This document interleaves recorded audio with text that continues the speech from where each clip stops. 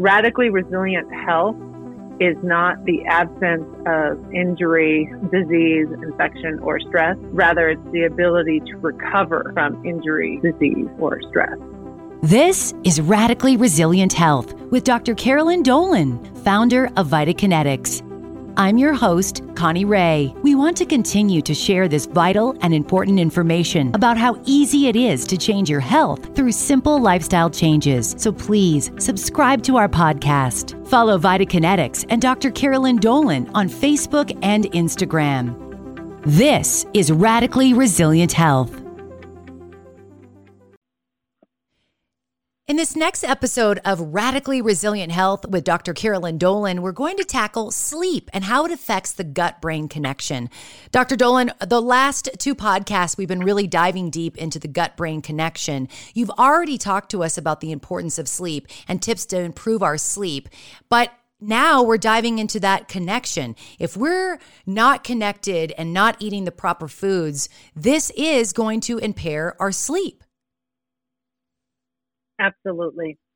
Like we mentioned on the last podcast briefly, as one of the things, one of the most interesting nutrient consumptions or food consumptions that I found that disrupts the sleep was alcohol.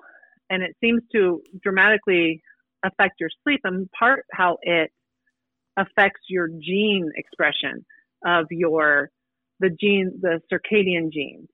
And so it's really interesting because you get really tired oftentimes by consuming alcohol and you kind of pass out potentially. I mean, hopefully you're not drinking so much you're passing out, but it makes you really tired, but it doesn't allow you to get into that deep restorative sleep. And so that's a problem for that inflammatory state. The other thing that was really interesting when I looking into the sleep disturbances and how it affects that gut-brain connection is that particularly when your sleep disturbed or your sleep is disrupted, you have increased pain state, which is a indication of that inflammatory brain response or disruption of the brain.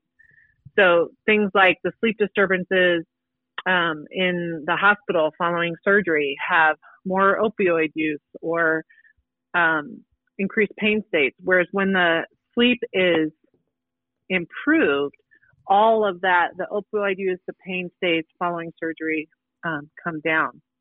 And on the same token, like we mentioned before, avoiding things like alcohol and sometimes caffeine for certain people can be a disruptor to the sleep cycle, is eating a whole nutrient-dense diet that's both good for the gut and nutrient absorption also appears to improve your sleep. We talked a lot about that intestinal permeability in the last couple of episodes. And while I couldn't very specifically find a direct research study that said good sleep promotes intestinal integrity, it does appear that good deep sleep synchronizes all of your organs throughout your whole body. It's very restorative. So sleep in and of itself, getting good sleep, promotes the health of that gut-brain connection because it coordinates everything. And that's the time that your body really does heal. Sleep is really not passive like we talked about before. It's not a passive moment in time. You're not wasting your time. I remember my mom we've joked with her about, she just had a birthday and I got her this card and it was this little old lady drinking like gallons of coffee. And it said something like, I'll sleep when I'm dead. But sleep really is an active recovery, both for your brain and for your entire body. So it's really important. And that what we eat or what we consume can affect the sleep cycles. I've noticed that if I have a glass of wine later in the evening, as opposed to maybe coming home from work at 5 o'clock and having a glass of wine, if I have wine at 8 o'clock or later, I have difficulty sleeping immediately. I'm not going to be able to go to sleep. I don't sleep as soundly or as deeply. The wine affects me later in the evening because if I just have one glass of wine at 5 o'clock, usually I'm still doing other things between 5 and 8. But if I were to sit down, have a glass of wine before bed, I can guarantee you that I'm not going to sleep well. And that it would not be unusual. The only thing unusual about that statement is, much like we've talked about people paying attention to the body's response, is that now you've kind of cleaned everything out. And so now you notice, because when you've actually gotten good sleep, then you notice when you don't get good sleep, and the things that disrupt that. But alcohol has been shown, and I started using what's called an Oura ring, and it's just a biohacking thing. It's like the Apple Watch, where it monitors your sleep and your heart rate and your body temperature, and you can there's a couple of different devices for that. And I noticed, like, I can have certain alcohols, but not other alcohols. So wine is actually a problem for me too. And I can see how it affects my sleep, when I look at the data that the Oura ring collects. And it's not unusual to hear that, but it really is interesting. You wouldn't think that alcohol would have such an impact. And it doesn't even require much, right? It's not like you just drank the whole bottle of wine. You just had a glass of wine. Right. You just had a glass of wine. So it is really interesting when you look back at that, and you notice that it doesn't sometimes take very much. We also talked in one of our earlier podcasts about just that connection of and the importance of sleep and what happens when you take that sleep away, the bad decisions that you make. And I just had this happen to me this week, where I didn't sleep very good. I worked late on a project, but yet I still got up at my usual 5 a.m. and had my coffee. I even had 2 cups of coffee that day because I was so tired. And I go to work, and someone, here we are in the midst of the holiday season, someone drops off cookies. And on my way out the door, I grab a cookie. It was the worst decision I could have possibly made. I was already coming down. I was already tired. I only got about 6 hours of sleep, so I already felt, and here I was thinking, I'll eat this cookie. It's got sugar in it. It did not make me feel better at all. And that's one of the things we've talked about too, where when you do get poor sleep, you tend to not have the self-control to make good decisions.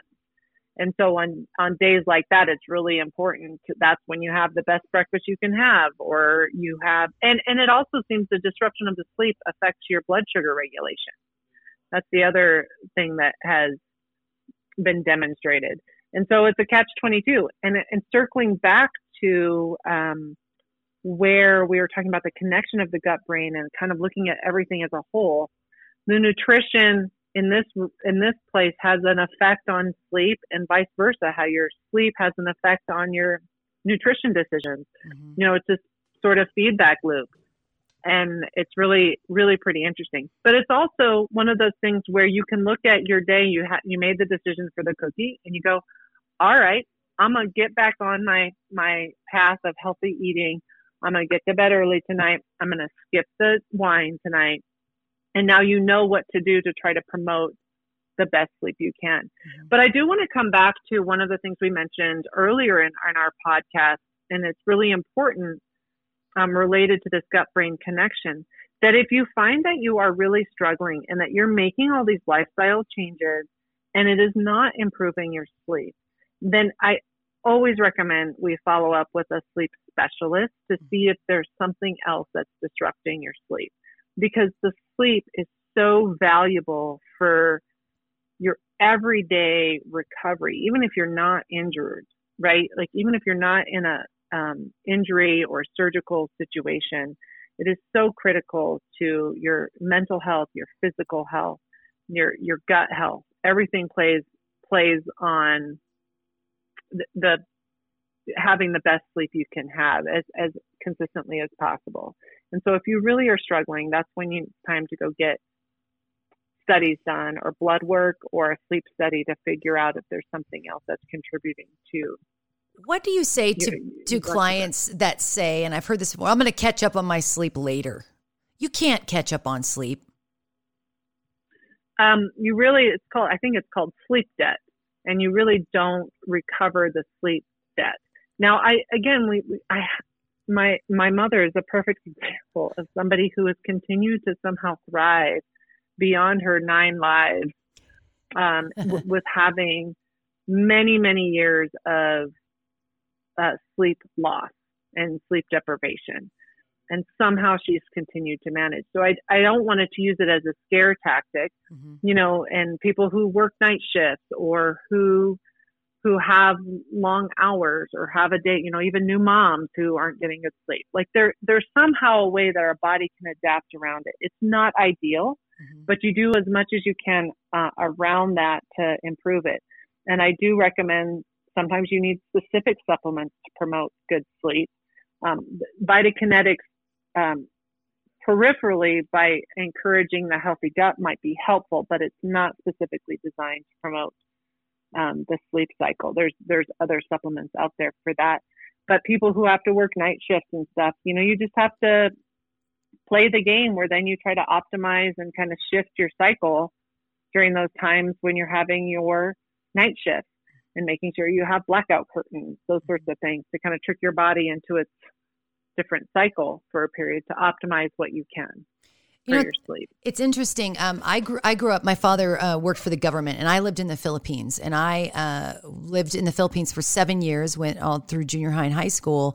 When you live on the equator, the sun sets and the sun rises literally at the same time every single day. When I moved back to Seattle, Washington, after I graduated high school in the Philippines and went back to Seattle. Seattle is very close to Alaska. In the winter months, it's dark at 4:00. The sun doesn't come out till later in the mornings. And I really struggled that first year of getting back to living in Seattle. And a friend of mine, I kept in touch with many of my friends from high school, and her father was a doctor, and her father told her, because she was kind of struggling with the same thing. And he said, that's because we've lived in a place where the sun set and the sun rose at the exact same time. Your body was set to that rhythm. And now my body was experiencing a lack of sunlight. My body was experiencing darker hours. I was also experiencing a weather change. It was significantly different weather from living in a tropical country to then moving to Seattle, Washington. It's rainy and gloomy, and colder. So your body does tend to naturally start to develop. It's dependent where you are. You look at people in Alaska that have daylight all day long in the summer months, and then it's dark every single day, 24/7 in the winter months. And you bring up an interesting point too, that the variability of locations of where you live can have a significant effect on your circadian rhythm, because you have sort of your genes within your body that are set one way, but that your environment has the effect of trying to adjust that or be in conflict with that. And so the other thing to keep in mind is paying attention to that. And some people are night owls and some people are early birds, and it's just trying to pay attention. And that's why it's really hard for even young kids and stuff, and some adults, because we really are set genetically to be slightly different. And so we sort of have our own ideal cycle, circadian rhythm, and trying to match that with your life and your environment is sometimes difficult. And so you sometimes need to do, if you were in Alaska, I remember going to Alaska in high school and I'd never experienced sunshine and daylight for an entire day before. And that's when I first was like, oh, well, that's why everyone has blackout curtains, because otherwise your body would never go to sleep. No. And you'd be up all the time. It's really amazing. It really does have an effect. So when we lived in the Philippines, we would fly home in the summers and we would land in Elmendorf, Alaska. And I remember landing at 2:30 in the morning. And it was broad daylight. It looked like afternoon time. Yeah. And I was talking to the gentleman that was, he was driving us to the terminal at the air base. And I said, this is so crazy that it's 2:30 in the morning and it's broad daylight. And he said, that was the biggest challenge when I got stationed here. Was I moved here in the summer and it was light all the time. And you don't know, it's almost like your body wants to be up all the time. And they would actually have conversations about, having conversations with those that were coming up there, the military personnel, about that. You need dark shades. You still need to be getting the required sleep. This was part of a conversation the military was having with the personnel that were now getting stationed in Alaska. And you have to think about too, while we don't necessarily live in Alaska, right? Or have that experience, we do have unnatural light that goes through the dark hours. And that's still why I recommend, particularly if you're living in the city, that you have a means of shutting out the artificial light, because you have a cellular response to being awake.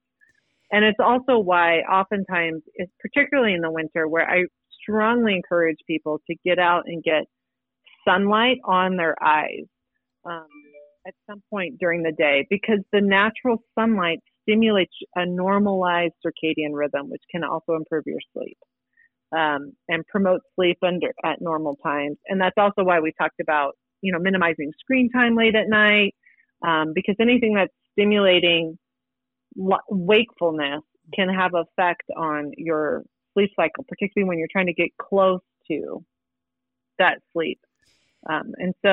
But again, some of these things are simple, but only when you start to pay attention, right? Yes. Blackout curtains, you can get them at Target, or you can get more fancy stuff. You can minimize the artificial light you have within your home by turning certain things off, or not looking at your phone just before going to bed. There's a lot of simple strategies you can do to improve your sleep. And again, coming back to that gut-brain connection, anything that you can do to promote a healthy sleep cycle and getting restful sleep promotes overall health and wellness, including gut health and brain health. Learn more about Vitakinetics and Dr. Carolyn Dolan at Vitakinetics.com. Use the discount code RESILIENT2021 to receive a one-time 10% off discount on Vitakinetics. Follow Vitakinetics and Dr. Carolyn Dolan on Facebook and Instagram. Content in this podcast is for informational purposes only. It is not intended as medical, physical therapy, or healthcare advice. Listening to this podcast does not create a healthcare provider-patient relationship. Please contact your medical healthcare provider if you suspect you have a medical problem. This podcast is funded by Vitakinetics.